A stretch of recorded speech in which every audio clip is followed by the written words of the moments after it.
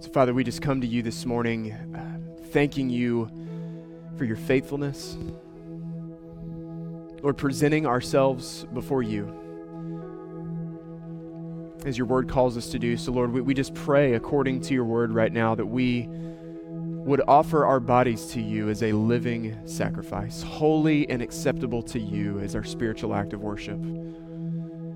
And Father, as we come to your word this morning, we ask that you would still our hearts and quiet our souls as the psalmist calls us to do. That we would pause. Lord, I ask that even in this moment we would be able to blot out from our minds superficial distractions. Blot out from our minds anything that would draw our attention or affection away from you, Lord, and center our hearts on yours. Quiet our souls, bring stillness to our spirit, Lord, that we would simply enjoy you and enjoy your word. So, Father, speak to us now through your word. Will you open up our hearts? Will you open up our minds? Will you open up our ears to hear what you have to say to us? And we ask all these things in Jesus' name. And everyone said, amen. Amen. You can go ahead and have a seat. And as you find your seats this morning, I'm going to invite you to find your Bible and turn with me to Psalm chapter 62. That's where we're going to be going together this morning. If you're here today as our guest, my name's Taylor, and I serve here at Cross as lead pastor. We're honored to have you worshiping with us today. And the way we're starting out our summer together, have been the last few weeks, is by looking at various psalms from the book of Psalms in a message series called The Songs of Jesus. So today, again, looking at Psalm chapter 62.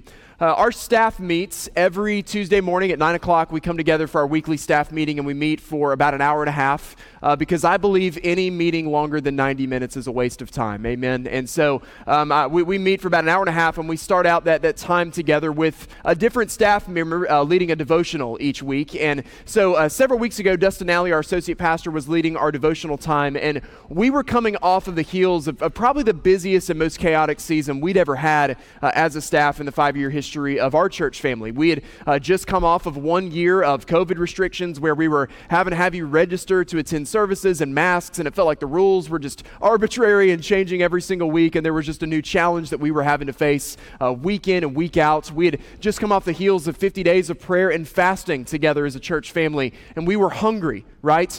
And we were tired, and we were just worn out. It was an incredibly filling season spiritually, but it just took a lot out of us as well physically as we were just pursuing the Lord and pursuing His direction for our church family. We had just launched this third worship service, and so Dustin, that particular morning, we came to staff meeting, and he said, what I want us to do is we're just going to take about 15 minutes, and we're going to duck into different corners of the office, and for 15 minutes, we're going to do nothing. Like, we're just going to be quiet. We're just going to sit in silence in the presence of the Lord. It's like we're not going to read scripture, not going to read devotional books, not going to pray out loud, not going to be listening to music. We're just going to sit in silence and just reflect on the goodness of God and who He is. And so we were like, man, that sounds awesome. And we all duck into different corners of the office. I go into my office and I shut the door, and you sit down, and this is cool for about 5 minutes, right? Like, man, this is really, really great. But then your mind starts to wander, and I'm looking around my office, and I'm thinking about things that I have to do. And we came back together a few minutes later, and we all joked about how there were moments where we accidentally started to pray. Then it was like, oh, sorry, my bad, quiet. Right now, just going to sit and listen. And man, we are just a generation that really struggles to be still.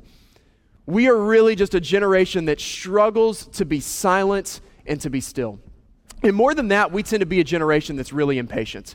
We're the generation that wants same-day delivery. We want instant grocery pickup. We want 8-minute abs. We want new kids by Friday.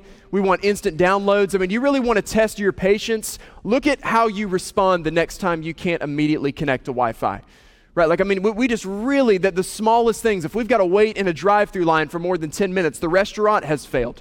Because we have failed at fast food, right? Like anything longer than 10 minutes, we've failed at the task and the intention of this. We struggle to be still, and we struggle to be patient. But Psalm chapter 62 is a call to be still. It's a call to be silent, and it's a call to wait on the Lord. We struggle to be still. We struggle to be silent. We probably struggle even more to be patient. Psalm 62 is a lot like Psalm 3 that we looked at a couple of weeks ago. where David is writing this at a time where he's under a sense of immense stress. He's on the run. There's those who are after him. They're after his throne. His enemies are breathing out lies against him. And so this psalm is a psalm for those who are in seasons of anxiety, seasons of stress, seasons of relational strife. And the words of Psalm 62 are the types of words that we pray or the types of words that we sing when our hearts are overwhelmed and we need to reroot our confidence in the power of a sovereign God. The early church father Athanasius has said of Psalm 62, "Against all attempts upon thy body, thy state, thy soul, thy fame, temptations, tribulations, machinations, defamations, say this psalm." Psalm 62 is written for those of us who are in seasons of stress, seasons of relational strife, seasons of spiritual warfare and attack. And when you're in a season of difficulty and you're waiting on the Lord, the wait can be agonizing. And oftentimes we're really tempted to speak up when we shouldn't. We're tempted to take matters into our own hands. And instead of waiting on the Lord and trusting in the Lord, we might dig ourselves into a deeper hole because we try to solve the problem ourselves. But Psalm 62 is a call for us to wait. When you're paralyzed by stress, you're paralyzed by busyness, you're paralyzed by relational strife and spiritual warfare, it is God alone who has the power to bring calm and stillness to our souls. We hate to wait. But as we're going to see this morning, church, in Psalm 62, waiting itself is an act of worship. Waiting is worship because when we still ourselves and we calm ourselves in the presence of the Lord, this waiting is an act of faith in God.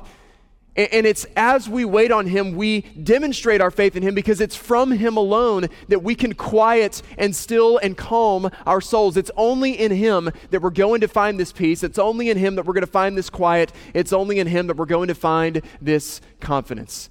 Psalm 62 is a call to wait. And so we're going to look at this morning through Psalm 62 really by answering two specific questions. The first question is, what exactly are we waiting for? When we say that we're waiting on the Lord, what specifically are we waiting for? What is it that we're waiting for Him to do on our behalf? And the second question is, how practically do we wait? So what specifically are we waiting for, and how is it that we actually still ourselves, quiet ourselves, and wait for the Lord to act? So Psalm 62, let's read together first just verses 1 and 2.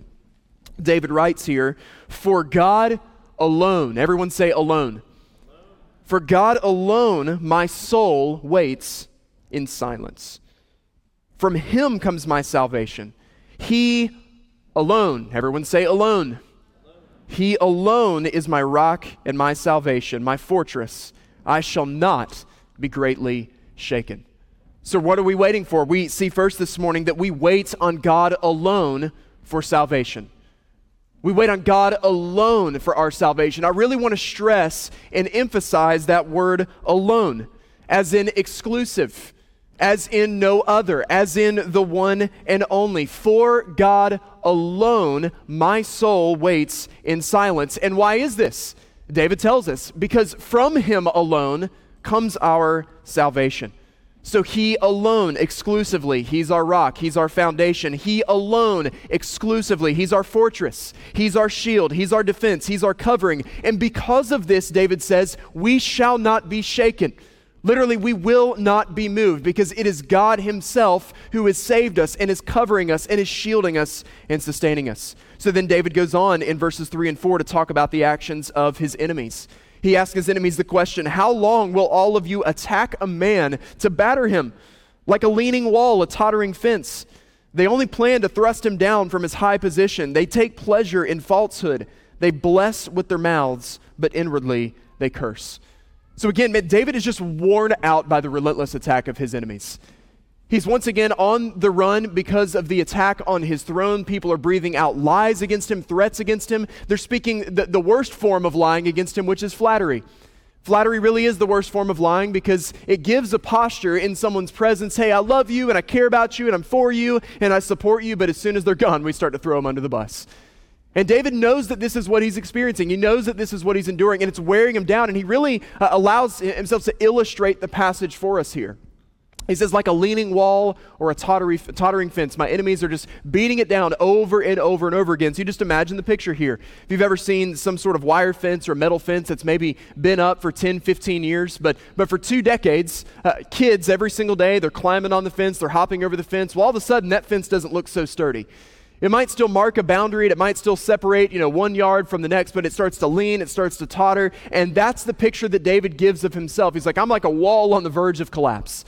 I'm like a fence that's just barely hanging on, barely standing up, and my enemies are battering this over and over and over again. And this was a real physical, relational experience for David, but this is what you and I experience spiritually every single day. It's the relentless attacks of the enemy who comes after us day in and day out, who breathes lies against us, who constantly deals in deception. Satan is always writing checks that he cannot cash. He is always making promises that he cannot keep. He only tells you enough truth to destroy you. And this is how we feel sometimes. It's like, man, I'm just on the verge of collapse, and it's attack after attack after attack. So David calls us to root our trust in the Lord. And to root our trust in him alone, because it's from God alone that we find our salvation. From God alone we find our salvation. Church, this is the miracle of grace, that our salvation comes totally and completely from God alone. Now, understand this morning, the good news of Jesus Christ, the message of the gospel. This message is not Jesus plus your good works. It is not Jesus plus your religious effort. It is not Jesus plus your best behavior. Church, the message of the gospel is Jesus, period. And any addition to that message is a lack of self, is itself an expression lacking trust in the work of Jesus Christ, in the message of the gospel. We betray our own faith whenever we try to act like our religious deeds and efforts are necessary in order to accomplish our salvation. This is why the Apostle Paul writes in Romans chapter 4, verse 5, he says, "And to the one who does not work, but believes in him who justifies the ungodly," that is Jesus, "his faith is counted as righteousness." Theologically, this is known to us as the doctrine of imputation. This is my favorite doctrine to study in all of Scripture. What imputation teaches us is that God sees the righteousness of Christ, and for those of us who have put our faith in Jesus Christ, we've turned from our sins, repented of our sins, put our hope in salvation in Jesus Christ and Christ alone, God thinks of the righteousness of Christ as belonging to us. God credits the righteousness of Jesus Christ to our account. So in our sin, we have overdrawn our account. We are delinquent. We are bankrupt. We are way behind in such a way that we could never make up. But then God, as we put our faith in Christ, he imputes the perfect righteousness of Jesus Christ to us. He credits it to our account. And this is such good news for us, because we have no hope in and of ourselves. There's no good work that we can do to make up for that deficit, but praise God, at the cross, Jesus paid the debt of our sin. Amen?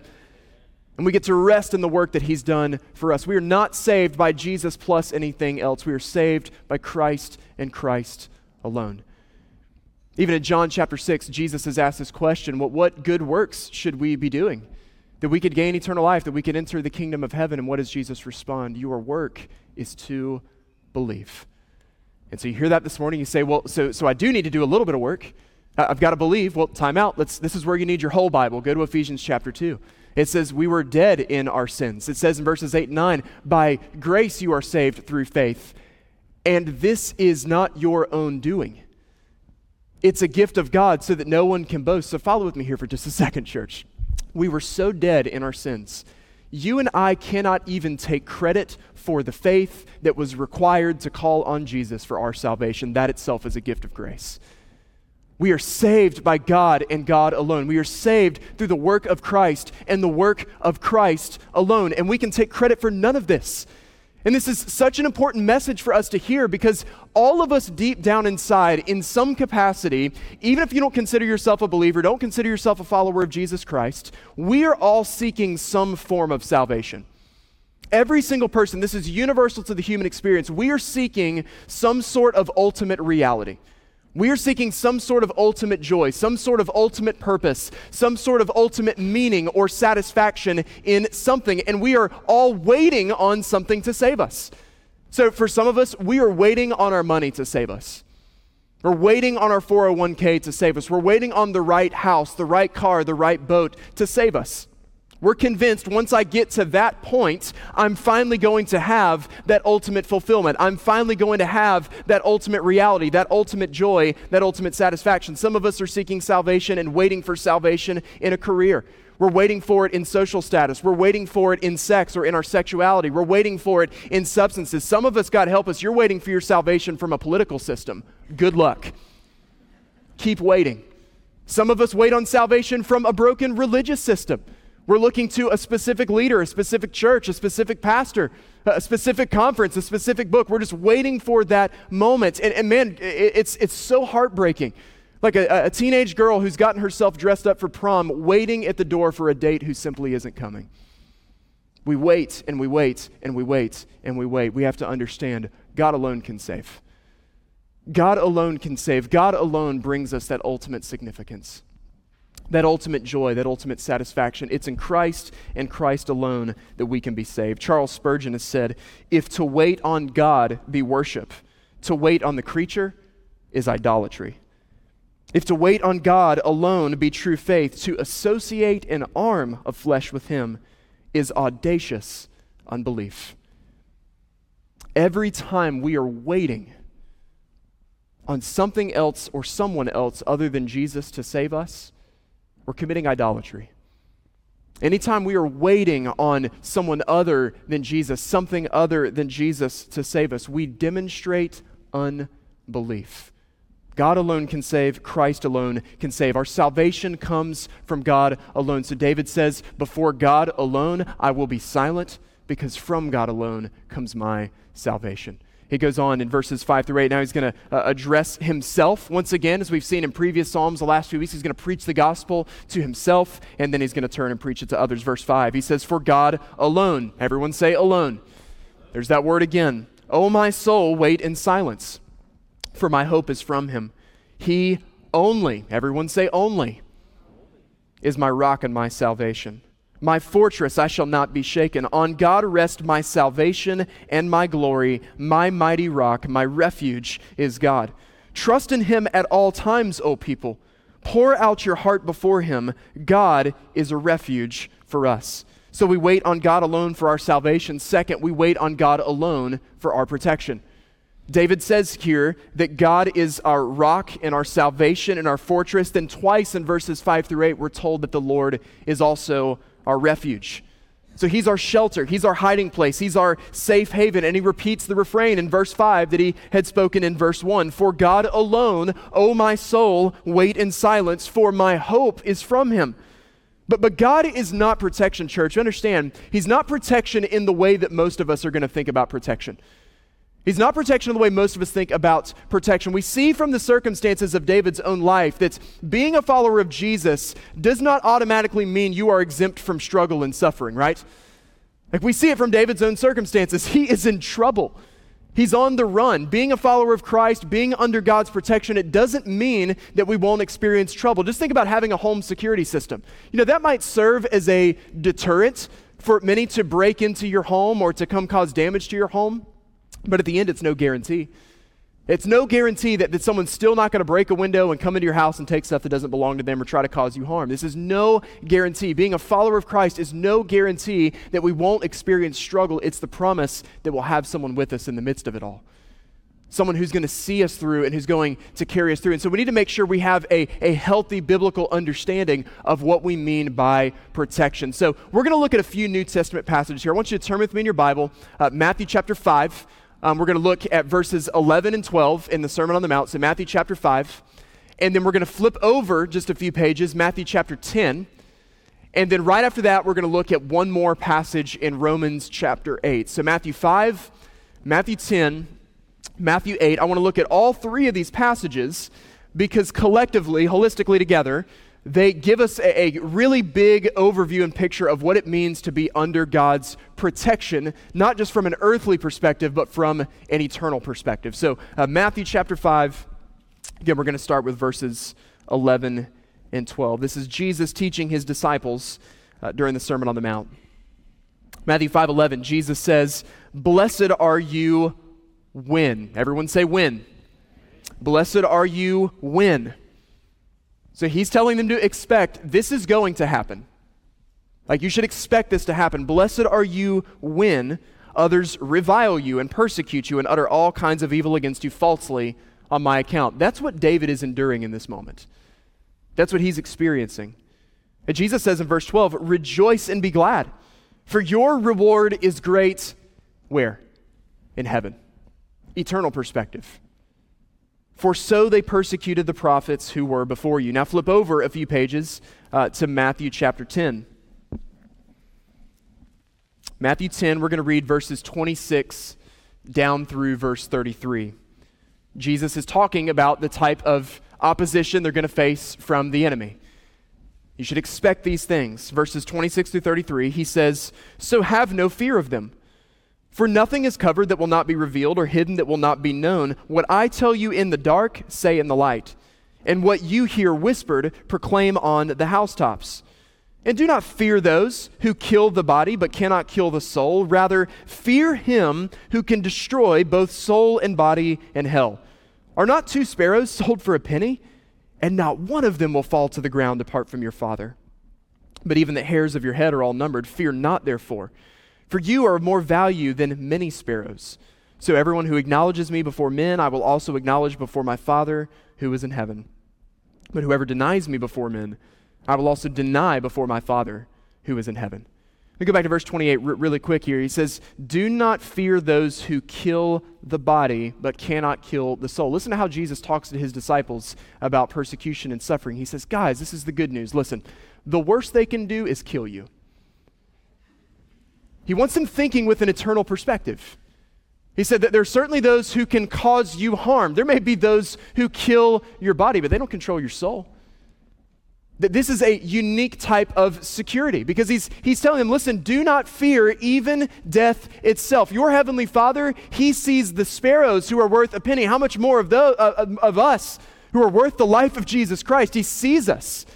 He's going to sustain us and carry us through. Now, one more. Let's look at the total eternal perspective here. Romans chapter 8, very famous passage here, verses 28 through 30. We're just going to see again, big picture from the backdrop of eternity. Romans 8:28. Apostle Paul writes here under the inspiration of the Holy Spirit, and we know that for those who love God, all things, everyone say all things. That means good, that means bad, that means ugly, that means evil. Every attempt of the enemy. All things work together for good. For those who were called according to his purpose, for those whom he foreknew, so we're talking eternity past here, those whom he foreknew, he also predestined to be conformed to the image of his Son, in order that he might be the firstborn among many brothers. And those whom he predestined, he also called. Now pay attention here, this is important. And those whom he called, he also justified. And those whom he justified, he also glorified.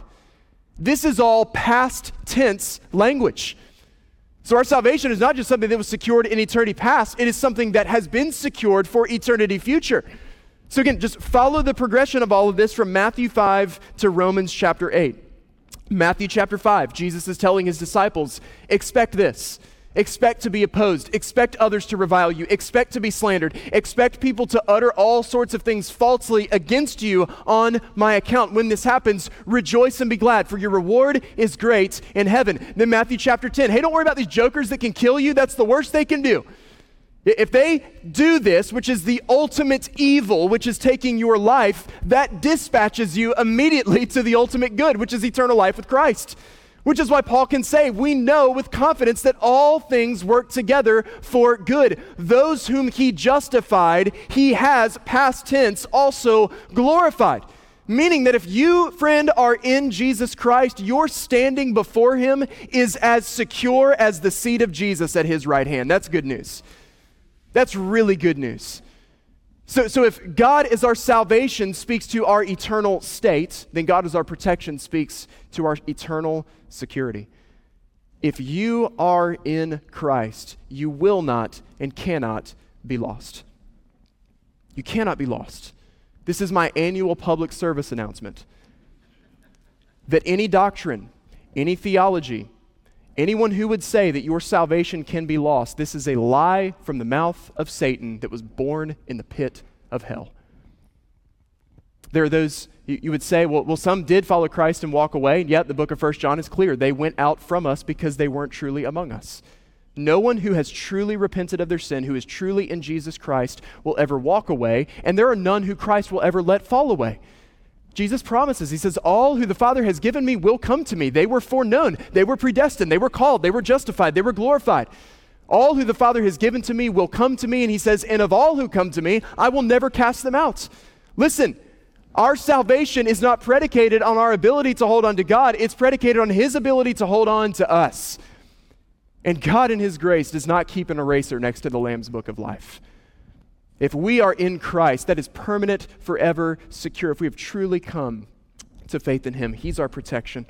Listen to how the language changes from verse 5 to verse 8. In verse 5, David, as we've seen over the last few weeks, he's preaching the gospel to himself.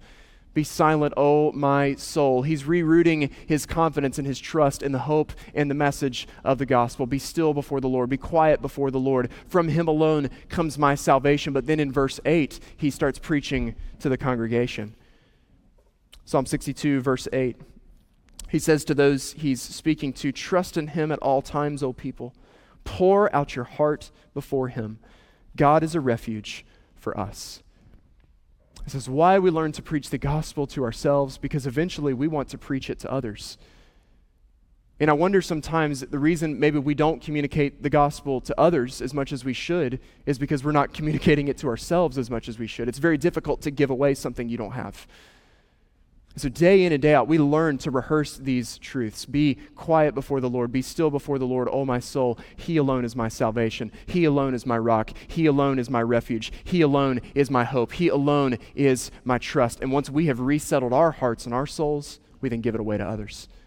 Trust in him at all times, all you people. And this is how he rounds it out in verses 9 through 12. David says, those of low estate are but a breath. Those of high estate are a delusion. In the balances, they go up. They are together lighter than a breath. Put no trust in extortion. Set no vain hopes on robbery. If riches increase, set not your heart on them. Once God has spoken, twice I have heard this, that power belongs to God, and that to you, O Lord, belongs steadfast love. For you will render to a man according to his work. So from God alone, we wait for our salvation. From God alone, we wait for our protection. And from God alone, we wait for our vindication. He will judge everyone according to his deeds. He will render to all according to their work. Verses 9 and 10, David lays it out for us. All of humanity, all of human effort, it is a breath and it's a delusion compared to the power of God. He notes how his enemies are those who are gaining wealth by unjust means through extortion. They fancy themselves powerful because of how much they've accumulated to themselves. And David says this is all nothing before God.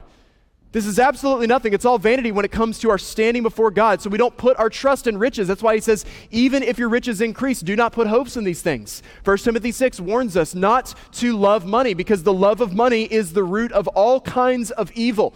It's not going to save us on the last day. You are not going to stand before the Lord on the judgment day and use your 401k to cash in.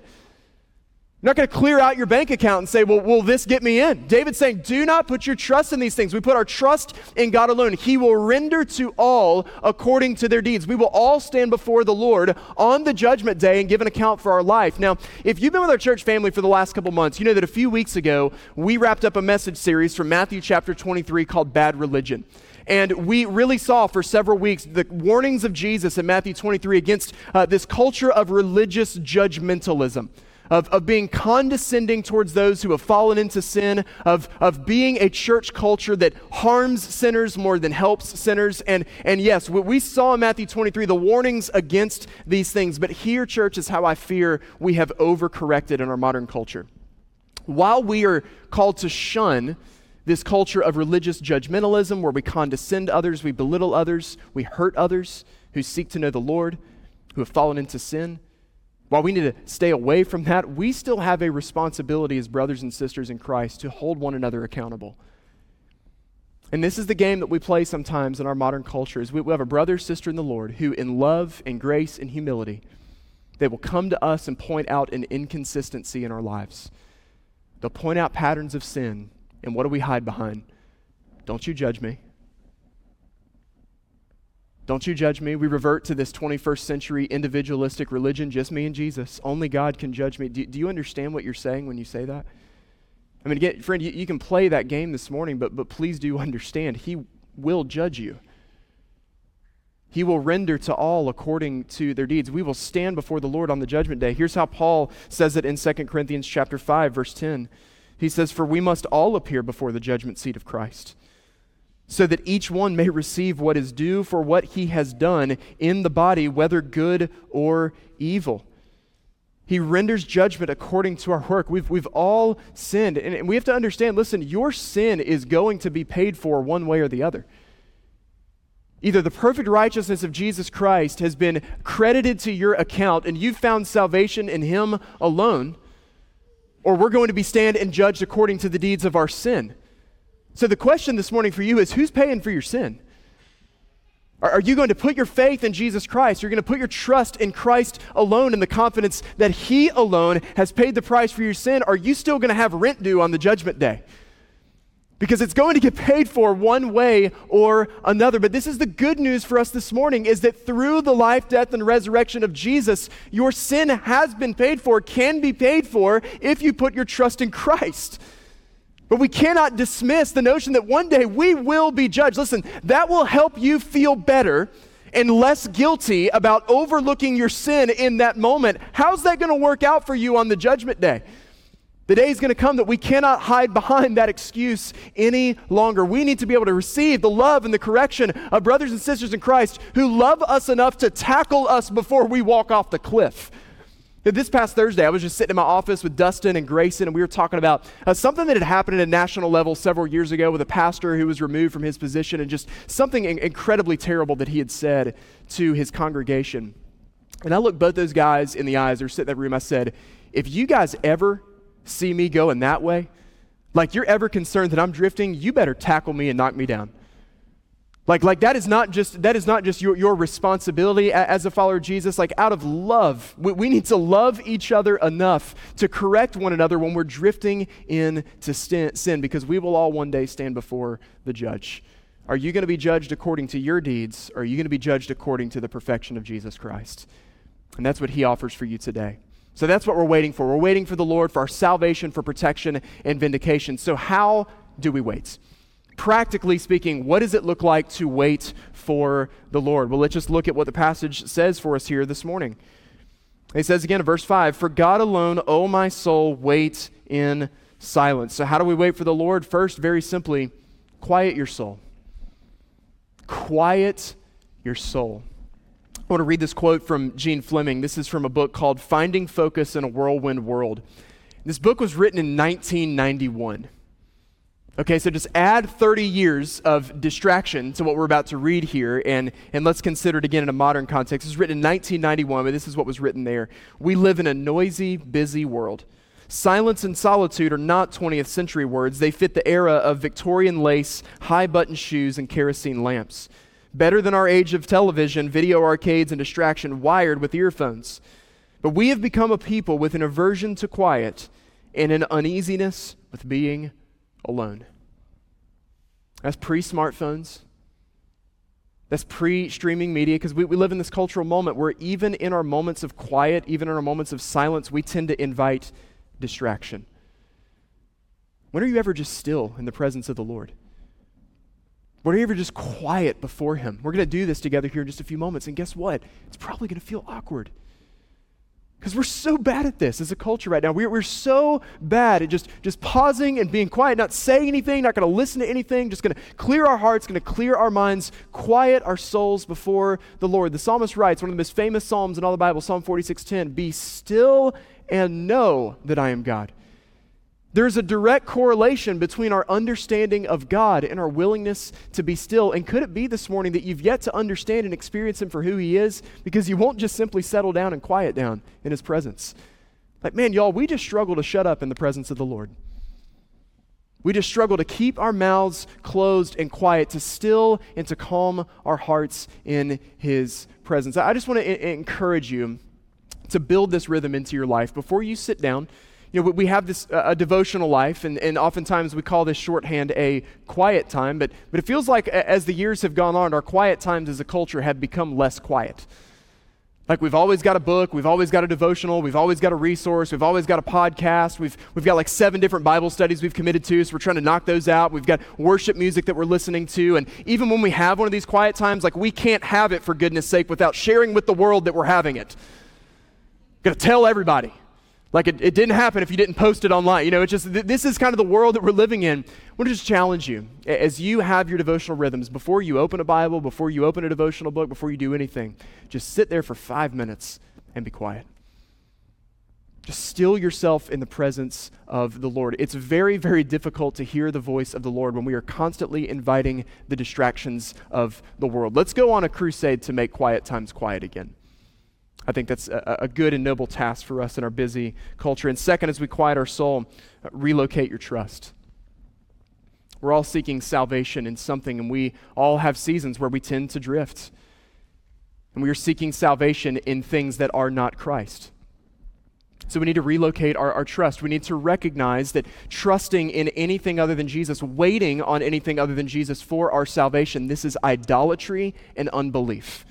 We need to recognize that for the sin that it is. So it's sitting down as we quiet our souls. Lord, I confess I've been putting way too much trust in my money, putting way too much trust in my job, putting way too much trust in my marriage, in my kids, in my family, in my friendships, in my vocation, in sex and sexuality, in substances. I'm putting all of my confidence in these things. I have put way too much trust in the political system. I have put way too much trust in the religious system. It's confessing that before the Lord as idolatry and unbelief, and then asking Him, help me to trust in you and you alone. Help me to remember that my salvation has come from you and you alone, nothing that I've done within myself. Help me to remember that you and you alone can carry me and sustain me and protect me. Help me to know that it is you and you alone from whom I will find vindication on the day of judgment. We relocate our trust. And then last, very simply, pour out your heart. This is what we see over and over and over again in the Psalms, and it's what we find in verse 8. Trust in Him at all times, O people. Pour out your heart before Him. God is a refuge for us. He is a safe place for you to pour out your heart and to be honest and vulnerable before Him. And so listen, I know across this room this morning, many of us are like, man, I'm not good at prayer. I'm not strong in this. And so, listen, don't ever feel shame in using resources to help you. A few resources I would recommend right away. Newer series that's come out called Every Moment Holy. It's just prayers for these just mundane, everyday life moments where we're kind of like, hey, where's the Lord in this? And it's just helping us to learn to pray continually throughout the course of a day. Book of Common Prayer 2019 from our brothers and sisters in the Anglican Church, an incredible resource. Tim Keller actually has a small devotional book called The Songs of Jesus that inspired the title of this message series, and just short reflections on the Psalms and a short prayer to go with it every day. But one of my favorite resources to use in my daily prayer is a collection of Puritan prayers called The Valley of Vision.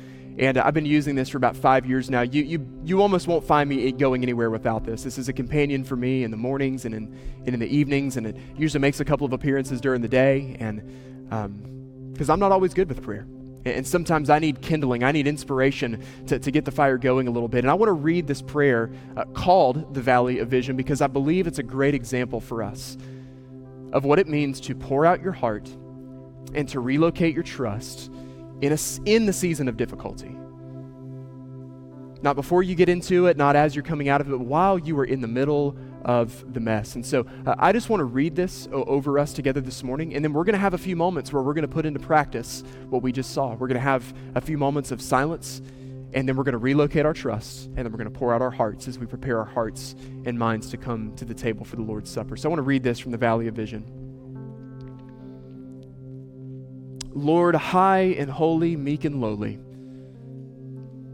Thou hast brought me to the valley of vision, where I live in the depths, but see Thee in the heights.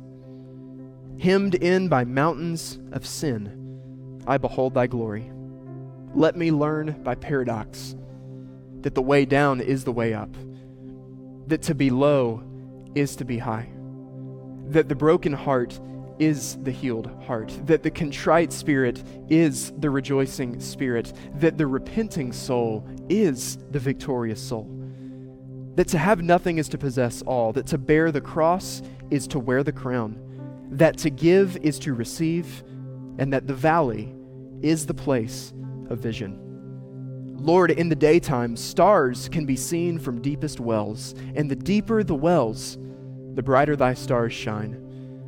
Let me find thy light in my darkness, thy life in my death, thy joy in my sorrow, thy grace in my sin, thy riches in my poverty, thy glory in my valley. So just bow your heads with me here for just a moment. We're going to take 2 minutes here just to be silent. Just to be silent, to be quiet before the Lord. I'm not going to say anything. I'm not going to pray anything specific. I just want us to take 2 moments, clear our hearts, clear our minds, be silent before the Lord.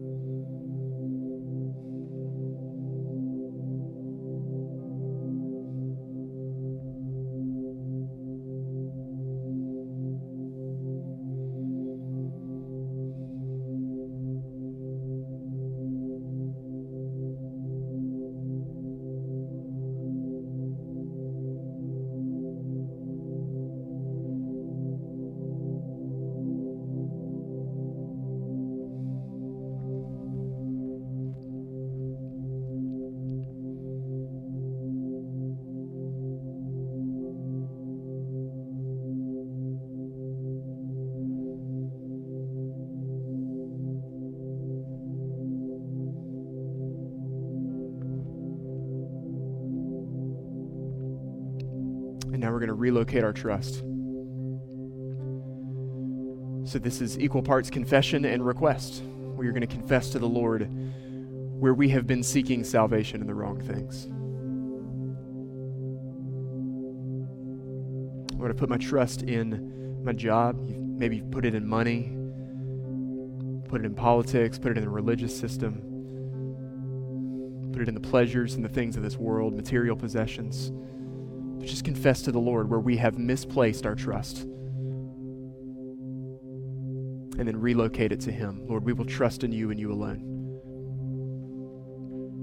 From you alone comes our salvation. From you alone comes our protection. From you alone comes our vindication.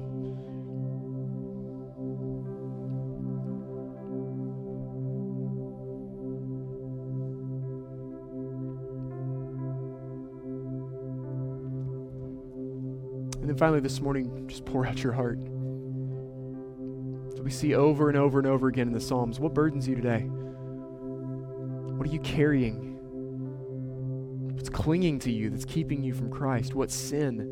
What burden? What challenge? What obstacle? Pour out your heart before the Lord. He's a loving Father who invites us. Tell Him what you're thinking. Tell Him what you're feeling. Tell Him what you're hearing. Tell Him the lies that you're believing. Pour out your heart before Him.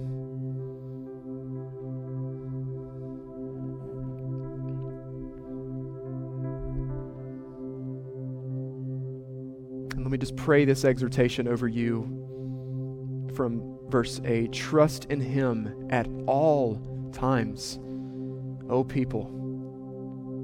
Pour out your heart before Him, for He, our God, is a refuge for us. So, Father, we thank you that you're a safe place that we can come to, that we can pour out our hearts to you, Father, that we can confess our sin to you, that we can find salvation in you. So as we come to the table this morning to be reminded of this, Lord, help us to root and to anchor our trust in you and you alone. Be glorified as we sing. Be glorified as we come to the table. Be glorified as we worship your name. We ask all these things in Jesus' name. And everyone said, amen. Amen.